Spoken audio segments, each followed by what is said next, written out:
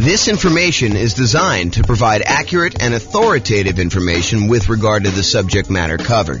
It is offered with the understanding that the presenters are not engaged in rendering legal, accounting, or other professional services.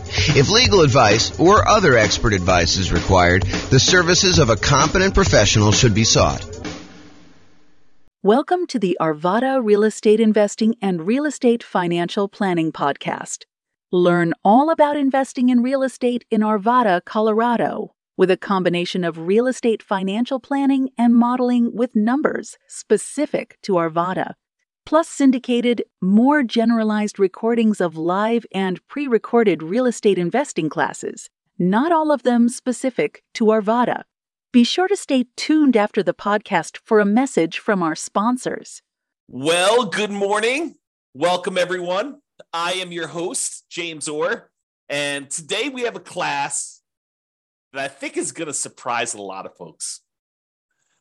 What if I told you, this sounds like such a sleazy, infomercial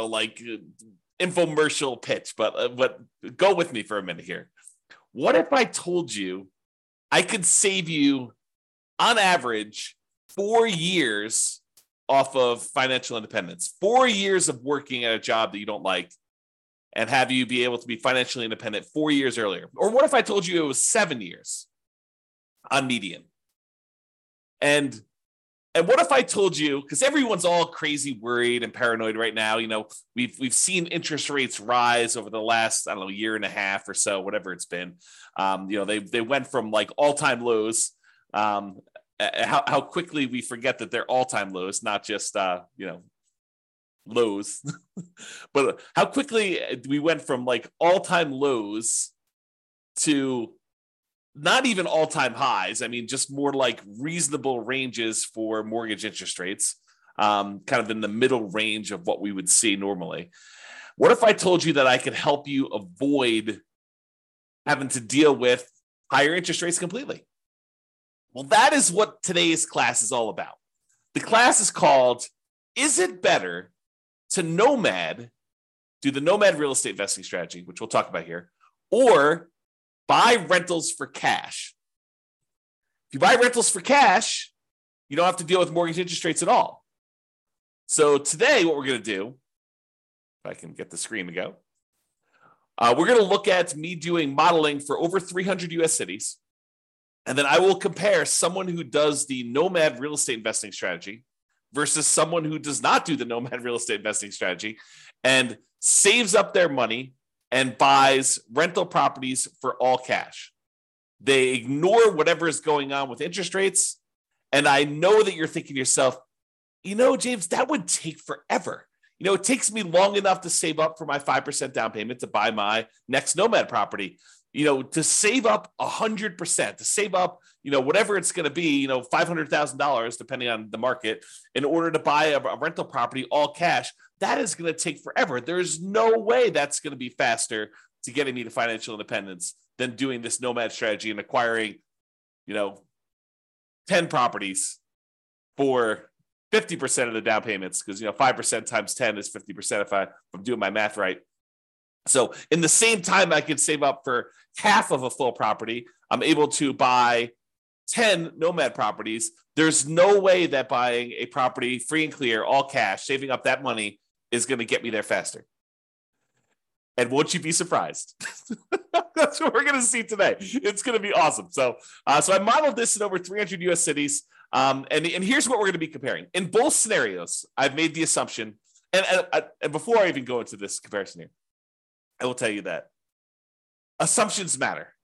And if we change one little thing, for example, I'm about to tell you that everybody is buying an owner-occupant property first. So they're all buying a property to move into at 5% down. They're going to live there, and they're going to, depending on whether it's doing the Nomad strategy or they're buying the rentals, they're either going to live there forever or they're going to live there until they buy their next property. However, what I'm going to point out to you is if we change any assumption, if we say, look, they're not going to buy an owner-occupant property first. They're going to rent, as an example, although it's hard to rent when you're doing Nomad, but they're going to rent the property. That would change some of our assumptions. If we see properties appreciate faster or slower than what we've assumed, that will change things. If we see interest rates go up or down, that will change things. So this is a very static set of assumptions, and I'll let you see all the assumptions I have. I'll give you a link to do that But in both scenarios, getting back to the actual meat of the presentation, in both scenarios, they're going to be buying an owner-occupant property first. They're going to be buying a property. So they're save up until they have 5% down. Then they're going to buy an owner-occupant property. They're going to live there, and they're going to either stay there forever, or if they're doing the Nomad strategy, they're going to use that to kind of bounce into the next property. Okay, so in both cases, though, whether they're buying rentals all cash or they're doing Nomad, they're both buying an owner-occupant property, moving in there first. With the Nomad strategy is someone basically buying a property, moving into the property, living there for at least a year, then converting the previous property to a rental, moving into the next property with 5% down or 3% down. In this case, we're doing 5%, but moving in there with some low down payment, owner-occupant loan, living there for a year, then converting that one to rental and repeating the process until they have as many rentals as they desire. Okay, so with the Nomad strategy, I'm specifically saying they're saving up until they could buy 5% down owner-occupant properties. They're going to live in that property for at least a year and until they've saved up to buy the next property, because sometimes that's more than a year. It might take them more than a year to save up 5%. And we acknowledge that. We plan for that. We model that in our analysis. And then they repeat that until they have up to 10 properties total, 9 rentals, and then 1 that they're living in. The last one that they purchase, it also happens to be the most expensive property that they purchase because property values are going up over time, is also the last one to be paid off.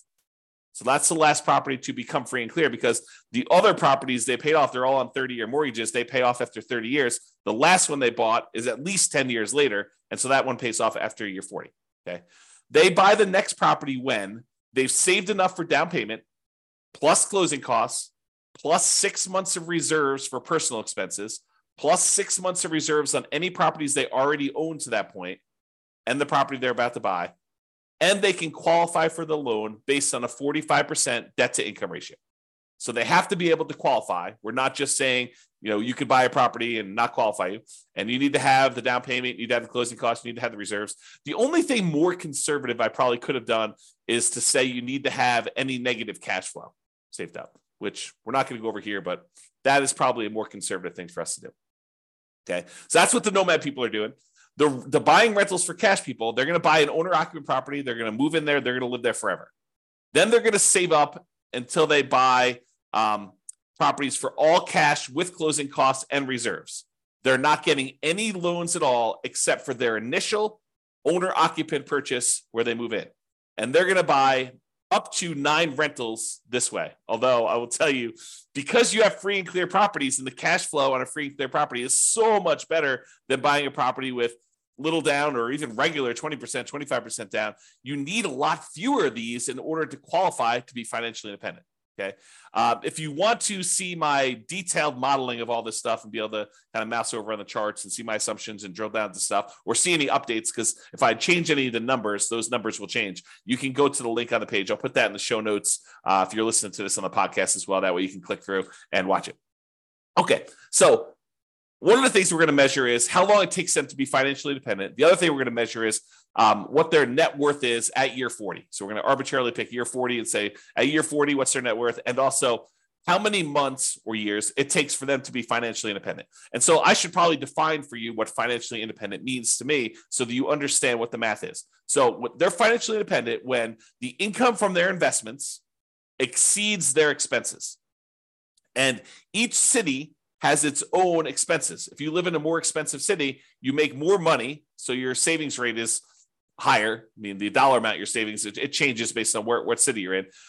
Still the same percentage. But then the amount of money you make in different markets changes because the prices of properties in those markets change as well. So in order for you to be financially independent, though, you need to overcome whatever that income is. You need to replace the income you were making in that city. So more expensive markets, they may make more money, but they also have a higher threshold, a higher bar in order to be financially independent. Okay, so in order to replace that income, it needs to come from these 5 sources. So there's 5 ones that we're really not doing anything with in this particular modeling, but do come into play. So any passive income from Social Security, any passive income from any annuities that they might buy, and any passive income from any pensions. We're not doing any modeling with that. We're really primarily focused in on 2 sources of income for the modeling that we're doing, but those other 3 would normally count in order to see if somebody were financially independent. The 2 that we're primarily focusing on is the net positive cash flow from any rental properties.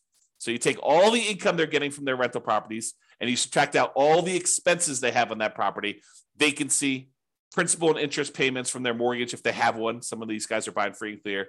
Any property taxes. If they have PMI, which they will if they're buying 5% down, they have PMI payments until that drops off.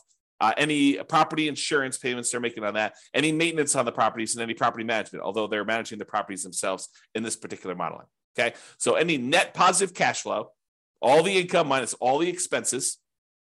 And in addition to that, if they have extra money left over, if they basically have money sitting in a stock market account earning, whatever the stock market account is earning, they take that amount of money and they multiply that by what we refer to as a safe withdrawal rate. The most common one, and I think the one we're using in this case, is probably 4%. So if they had $1 million in stock, they'd be able to say $40,000 a year of that is contributing toward whether or not they're being financially independent. So we use that too for any extra money they have left over. So if they get to the point where they've bought all their properties, now they have this account balance just growing over time, that would also contribute to them being financially independent. So the sum of all 5 of those things, in this particular case, these 2, net positive cash flow from rental properties and the invested assets times the safe withdrawal rate, plus if they had this going on, which they don't, Social Security, annuities, or pensions, that all of those combined would then see if they have exceeded their income that they had from their jobs. And that is how we would define them being financially independent. Okay. So my assumptions, each city's modeling uses their median, essentially, home price and estimated rents on what the median home price in that market would be. Now, we did not apply any of our optimization strategies. We didn't apply any of the 88 strategies that we have to improve cash flow on rentals. So this is not like, hey, if you really optimize everything, then this is what it would be. This is sort of like any investor could come in and achieve these results. That's sort of what I'm looking to do here. It's not like you're buying exceptional properties. It's not like you're trying to maximize the income and minimize your expenses on your rental and applying those 88 strategies to do that. This is really just generic median income coming in. As I mentioned before, the job income does vary based on the city so that they can afford a property in that marketplace. If I said everybody makes $5,000 a month and they tried to buy a property in California, good luck. They would never buy a property because they never qualify with that 45% debt to income. So I had to adjust incomes when I modeled different markets to say, look, someone in California obviously makes more than someone in, I don't know, let's say Mobile, Alabama, which has a lower price property than California does. So in cities where they have higher income, they need more passive income, more investment income, more rental income to be considered financially independent. So to those who more is given, more is expected in order for them to be financially independent. It's another way of thinking about that. We do start everybody with just enough for a down payment to buy a 5% down owner-occupant property with closing costs. So about 7% of the property prices in that market. I set a threshold at the bottom to be at least 10K, which I'm not even sure anyone hits the minimum. But they are buying an owner-occupant property in both scenarios, whether they're doing Nomad or whether they're buying all cash. Now realize though, with Nomad, they keep moving out of it into their next owner-occupant property. When they're buying properties for cash, they live in that first property forever. And this may actually come into play because if they actually pay off their owner-occupant property, the amount that they need in expenses actually goes down. And so the amount that they need to be considered financially independent actually goes down because they no longer need to have that mortgage payment in order to be considered financially independent, which is interesting. And may come into play because with the Nomad one, that's 10 years later at least, right? Once they bought their last owner-occupant property. With the buying properties for cash, they bought that property early on, and so that property gets paid off after 30 years. Interest rates. Here's my assumptions for interest rates. When buying an owner-occupant property, we're assuming they're getting a 6.5% owner-occupant interest rate with 5% down.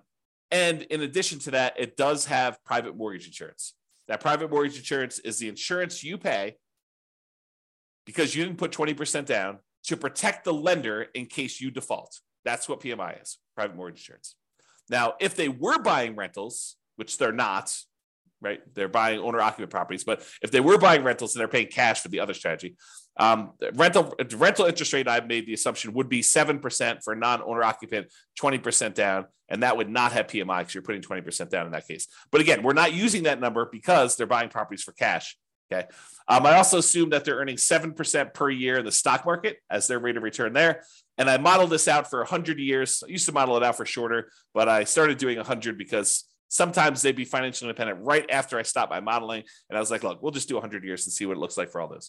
If you want to see my assumptions for any of these, go to realestatefinancialplanner.com/model, MODEL, and you'll be able to see like every different city, a whole bunch of analysis for like all the cities at once. But then you can drill down into any given city and see what my actual modeling is for that particular case, whether they're doing Nomad or buying properties for cash or whatever they're doing there.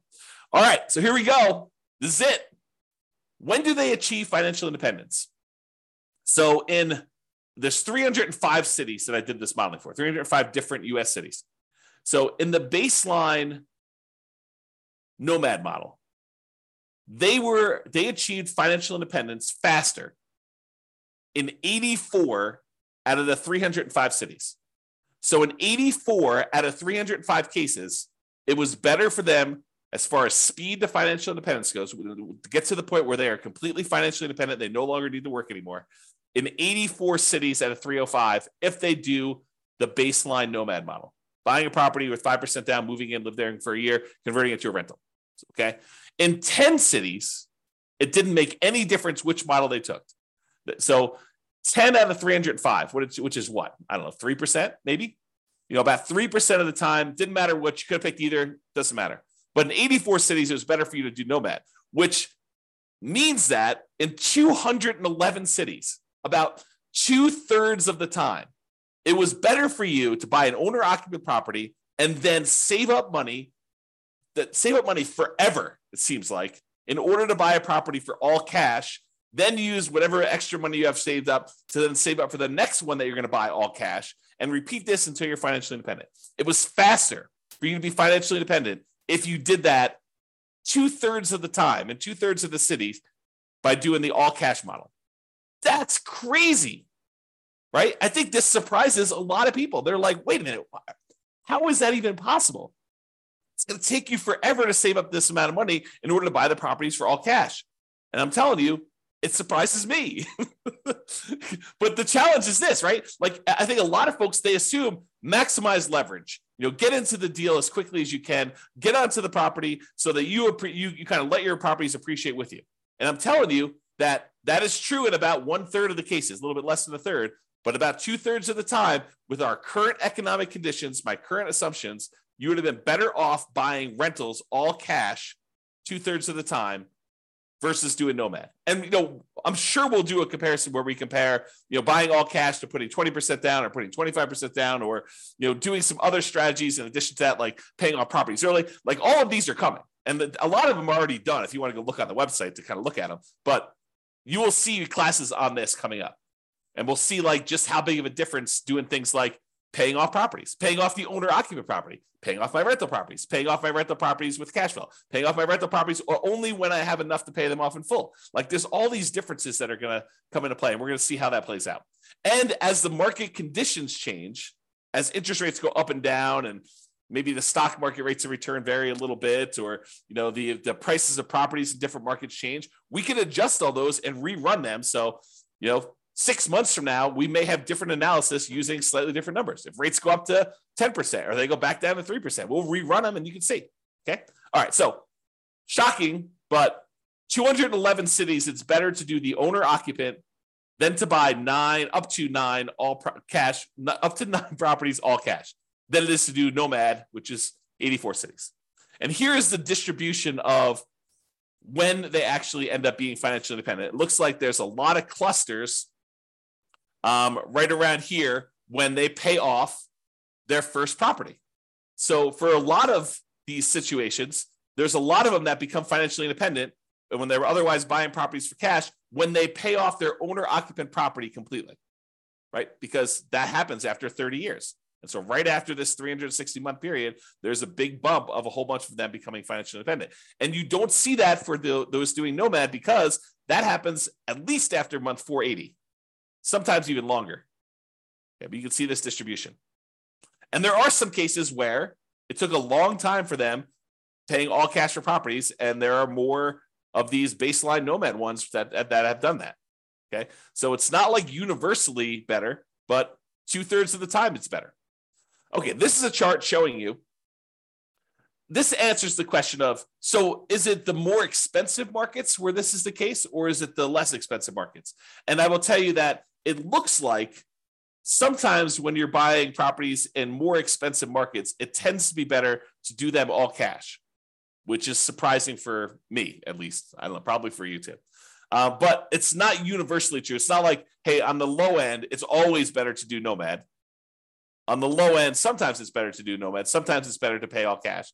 But for the higher end, it seems like most of the dots, which represents each city, most of the dots show you that it's better.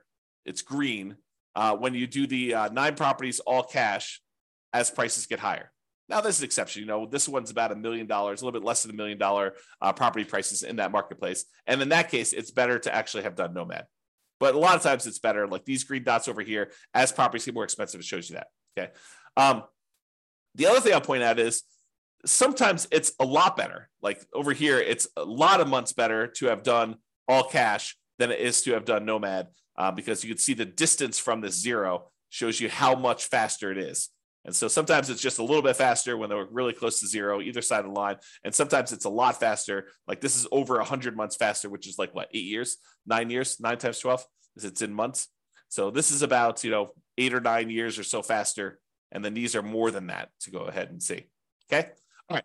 So now we talked about speed to financial independence. You're like, okay, maybe in some cases it might be faster to do all cash, but what about net worth? If you're buying all these rental properties with 5% down, you're highly leveraged. Surely net worth has got to be better when you're doing the Nomad strategy because you're buying properties, your leverage, your net worth is growing. And so what is net worth at year 40? It's kind of our arbitrary cutoff. We could do charts for all the net worth throughout the whole time, but we're basically picking year 40 to compare.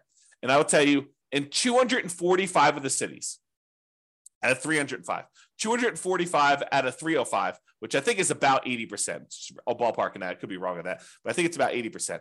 80% of the time, your net worth is higher if you did the Nomad strategy.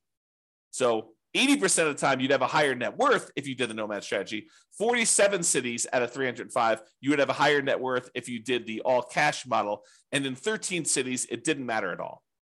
Okay. So realize that we're kind of splitting our goals here. If you want to be financially independent fastest, the majority of the time, it's better to do the all cash ones. If you want to have the highest net worth, it might be better for you to do Nomad. Crazy. You have to make a decision. Do I want FI or do I want highest net worth? And sometimes it's a combination of those, right? Sometimes you're willing to do a little bit of each. Maybe you don't, not that we did this today, but maybe you don't save up until you have all cash. Maybe you save up until you buy the property with 50% down.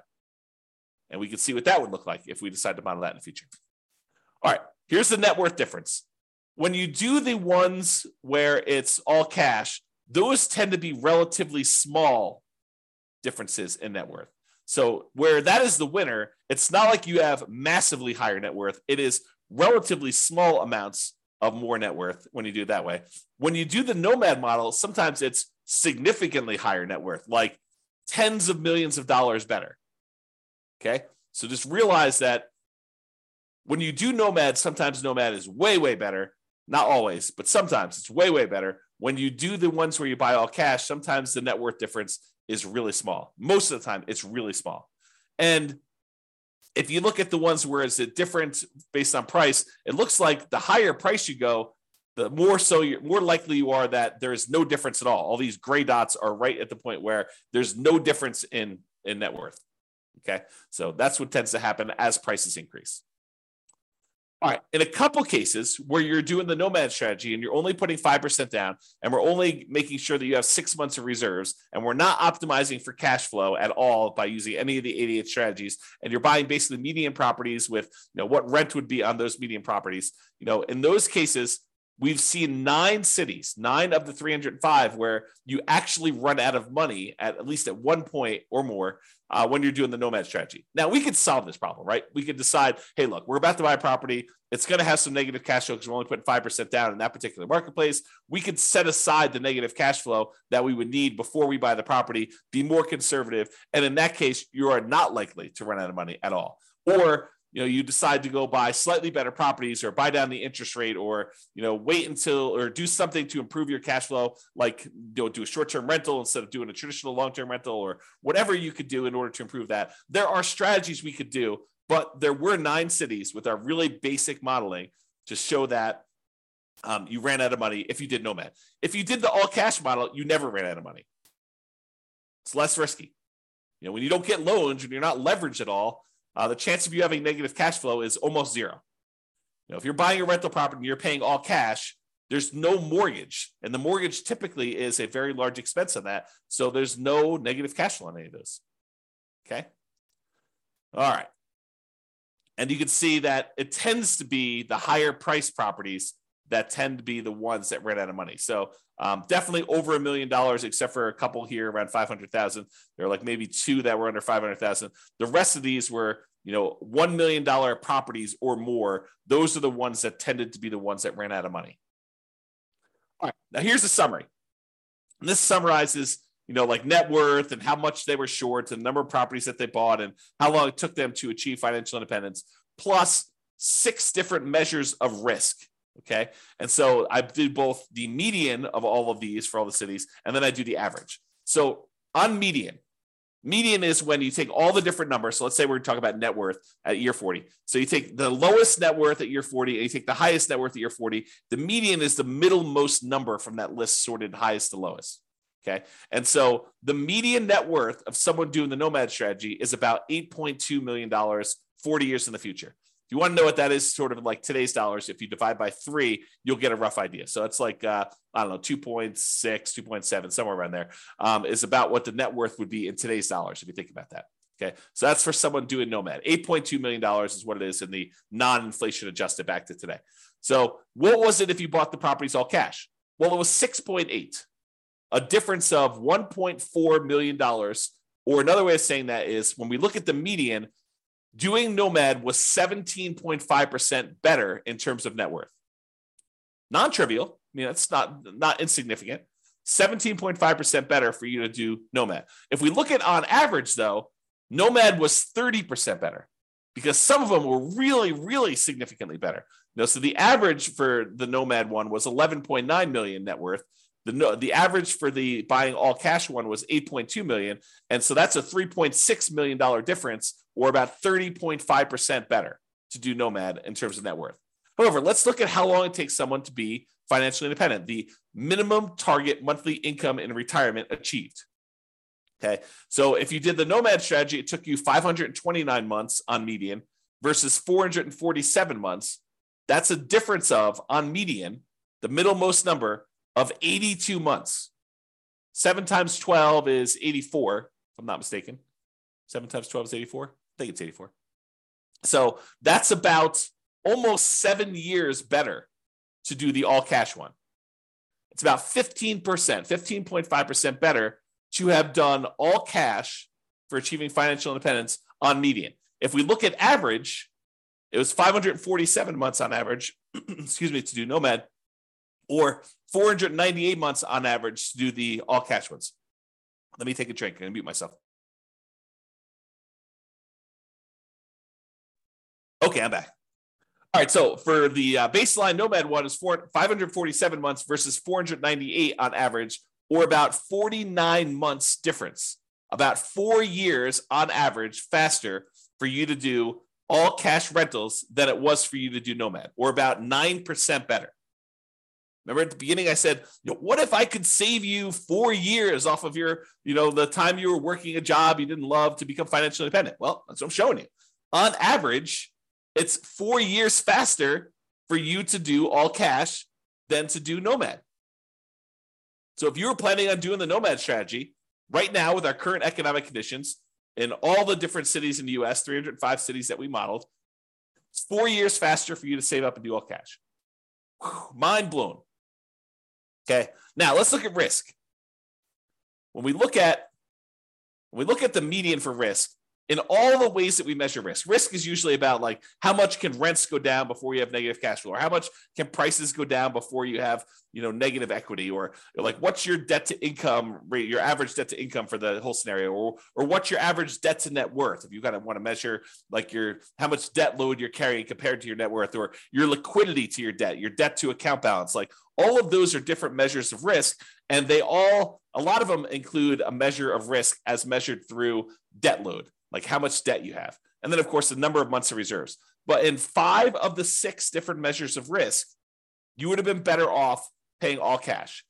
Well, if you think about it, it makes sense, right? You're not getting loans on these properties, so it's less risky to do those types of strategies. If you don't have any debt at all, your debt to income is going to be better, right? If you don't have any debt at all, well, you do have debt because you're buying the owner-occupant property at first. But if you only have one property that has debt and 9 of the other ones don't, then you're going to be less risky. If you only have one property with debt, 9 of the other ones don't, your debt to net worth is going to be better, or your debt to your account balance is going to be better. And so in all those cases, both in average and median, it is better, less risky for you to buy the properties all cash. So with less risk, you also are financially independent faster. However, when you take on this more risk, you end up with, on average and on median, a higher net worth. Not universally. There's somewhere it's different, but most of the time. Okay? All right. So now, just a reminder, we've been talking about like this median property and the rent on that median property. We could go and apply all these 88 strategies that we have to improve cash flow, to improve these numbers for those with the rentals. Okay? We're basically using median price properties and what rent might be on those in each of the market. You, as an individual, should be able to choose and do better than what I've talked about. And I do model some of those improvements and the impact and some of the other things we're doing where, I'm saying you're getting better rent or buying at a discount, or, you're buying a slightly different price property or whatever. Now, if you are an expert in your local market and you want to help me improve the kind of numbers I'm modeling in your local market, please do reach out via email and I can update the numbers in our database, rerun all the scenarios, and get updated versions of both the individual cities analysis and also the aggregate analysis we've done on all 305 cities. So, just reach out to me and kind of tell me, hey, look, James, your numbers you're using for whatever market you're in that you're an expert at are slightly off. They're slightly higher. Be nice, by the way, but they're slightly higher than what they should be, or they're slightly lower than what they should be. I'm not looking for like the best case of, well, I did this deal 3 years ago and it was amazing, and so we should use that for the modeling. No, what I want to use is numbers that any real estate investor could go in and achieve. I don't want to set this bar and say, the top 5% of investors in that market who are just like destroying it, they're crushing it, they're doing like most amazing that they possibly can. I don't want to use those numbers because it's unrealistic for others to achieve that. So I want to use the numbers that any real estate investor that goes into that market could use and realistically achieve. But if you want to come help me and do those numbers, great, let's do those. Let's improve the numbers. We'll do the analysis again for all the different models we've done for your city. And then it'll also update automatically and all the aggregate stuff. So if you are, reach out and do that. Now, when you're doing the Nomad strategy, where you're buying a property, 5% down, you're moving into the property, you're living there for at least a year, you must be buying properties in that local market.